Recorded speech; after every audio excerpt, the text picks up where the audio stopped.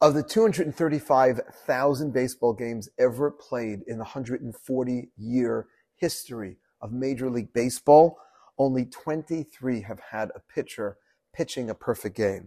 Perfect game is when the pitcher prevents every batter of the opposing team from getting on base. And on June 2nd, 2010, 28-year-old Detroit Tiger pitcher Armando Galarraga was about to pitch a perfect game. When the last batter got up to base, he hits a weak ground ball to first base.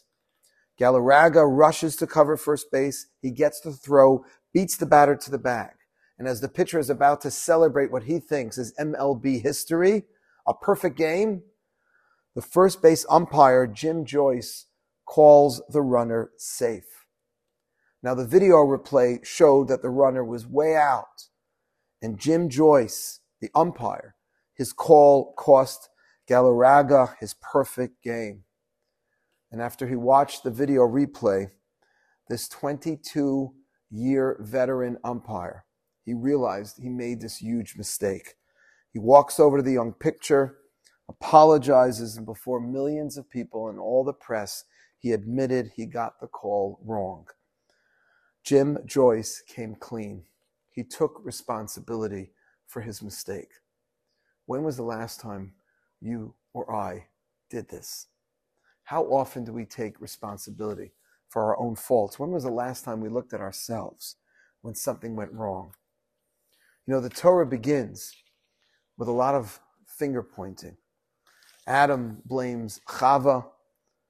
Chava blames the snake for convincing them to eat from the tree of knowledge. Cain, after killing his brother Hevel, famously asks, Hashomer achi anochi, am I my brother's keeper? Even Noach, in last week's Parsha, who takes responsibility for himself, is seen by our sages as failing to take responsibility for others. It's not until Abraham, says Rabbi Jonathan Sachs of blessed memory, that Abraham introduces a tradition that emphasizes personal responsibility, not pointing the finger elsewhere. And Rabbi Sachs goes on to say that in the past, people would blame their mistakes, their flaws on the stars, on fate, on the gods. Today we have our parents. We blame the environment, our genes, the politicians, everything but ourselves. And he writes that there were three influential thinkers, Spinoza, Marx, and Freud, who all attributed human behavior to external forces. Marx, he said, wrote that man was the product of social forces, shaped by the ruling class who owned all the property. Spinoza spoke of genetic predeterminism, that we are ruled by our instincts, our biological drives. And Freud famously taught that we are the products of our childhood, the traumas of our childhood, influence of our parents, specifically our fathers. And it's to each of these influences, suggested Rabbi Sachs, that the opening verse, the opening pasuk in this week's Parsha, last week's Parsha, I should say, of Lech Lecha, God tells Abraham, go me'artzecha from your land, mimoladetcha from your birthplace, umibeit avicha from the house of your father. And to the belief that we are products of social forces, of the landowners, God tells Abraham, me'artzecha, go from your land. To the belief that our choices are determined by genetics, God tells Abraham, mimoladetcha, leave your birthplace. Leave the way you were born. You can't blame everything on that. And to the idea that we are the products of our childhood, our fathers specifically, God tells Abraham, mi beit avicha, from the house of your father. These are for sure important factors and influences. Our family, our genetics, socioeconomic factors, they play a huge role and they for sure influence the way we make decisions, but they are not the sole determinants. Blaming our parents or our teachers, the family into which we are born, it just prevents us from confronting the real issues. And it's only when we absorb this teaching of Lech Lecha, to go out, to leave those factors behind. And you know, the same applies, of course, on every level. The same applies on the communal level. You know, the Torah says, Veheye bracha. The next verse tells us that then you will be a blessing. It can only be a blessing when we look inside. It's an amazing study conducted by the University of Pennsylvania comparing the top 1% neurosurgeons in America with the bottom 1%. Right? The top 1% are the ones that take months to get appointments with. The bottom 1% are the ones being sued for malpractice. You don't want to go near them.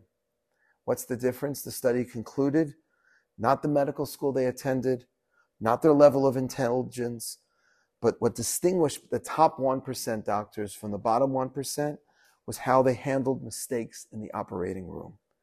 Top 1% spent every waking hour trying to figure out where they went wrong. Bottom 1% blamed it on everything else. The lighting wasn't good, the nurses, the equipment, everything but themselves. And we're all guilty of this. We all externalize the blame. A relationship goes bad. Something is wrong in the family dynamic. It's easy to point the finger at somebody else. But what is our role? And I'm not saying we're always at fault or we're totally at fault. But what contributing factor are we producing? Or let's say something goes wrong at work. You know, we have 18 employees at MGE. So something doesn't go wrong at MGE, it's easy.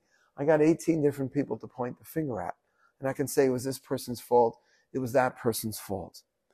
But when do we accept responsibility?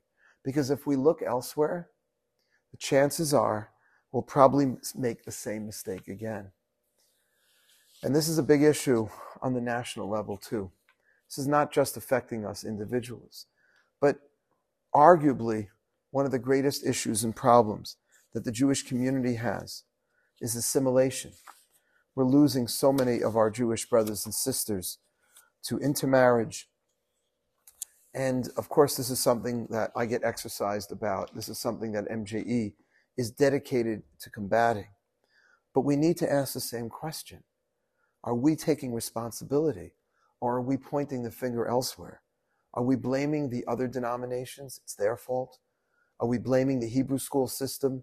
It's that, okay, to a large degree, it was a failure. Or maybe it's the fault of these crazy left-leaning millennials. And all these things have some truth to them. Are we saying, well, you know what, my kids are okay. I send my kids to Jewish day school. Or I'm affiliated already, no problem. How can I be responsible for what other people think or do? And yet, our sages teach, Kol Yisrael Arevim Zeh Bazeh. We're responsible one for the next. But I can't control what other people think or believe, their attitudes, but we can do what we can do. We can reach out and share the beauty of a Torah way of life. And by doing so, we can make a huge, huge difference. And thanks to a lot of amazing supporters who enable MJE to continue to be a vibrant community, we have connected thousands of people in the last 23 years with their Jewish heritage. We are responsible for 377 Jewish marriages because we didn't point the finger. We said, we're responsible. We're taking responsibility.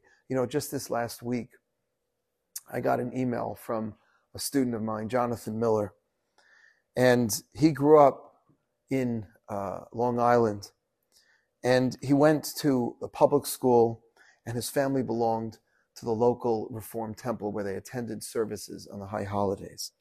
And after college, Jonathan moved to the city. Somehow he found his way to MJE. He signed up for our basic Judaism classes, became a regular at our beginner service that you're all invited to on Shabbat. He came on our trip to Israel, and there his eyes were opened. And at some point thereafter, he started feeling more connected to his Judaism, started taking on Shabbat, Kashrut, and eventually he became a Torah-observant Jew. And synagogue for Jonathan growing up was a once-a-year experience. It's now every week, sometimes every day. And more importantly, his 4 beautiful children are all in Jewish day schools, being raised to live a Torah way of life. This is not an isolated story. There are many more. We can't impact everyone, but Jonathan's life and the trajectory of his family and so many others like him have been changed forever because we took responsibility. We decided to look within so we can make a difference out there. To confront Jewish assimilation or any problem, we have to stop pointing the finger elsewhere. We have to look within. Lech lecha, God told Abraham, leave everything else behind and go lecha, into yourself, because ultimately that's where we will all find the solution. Thank you for listening.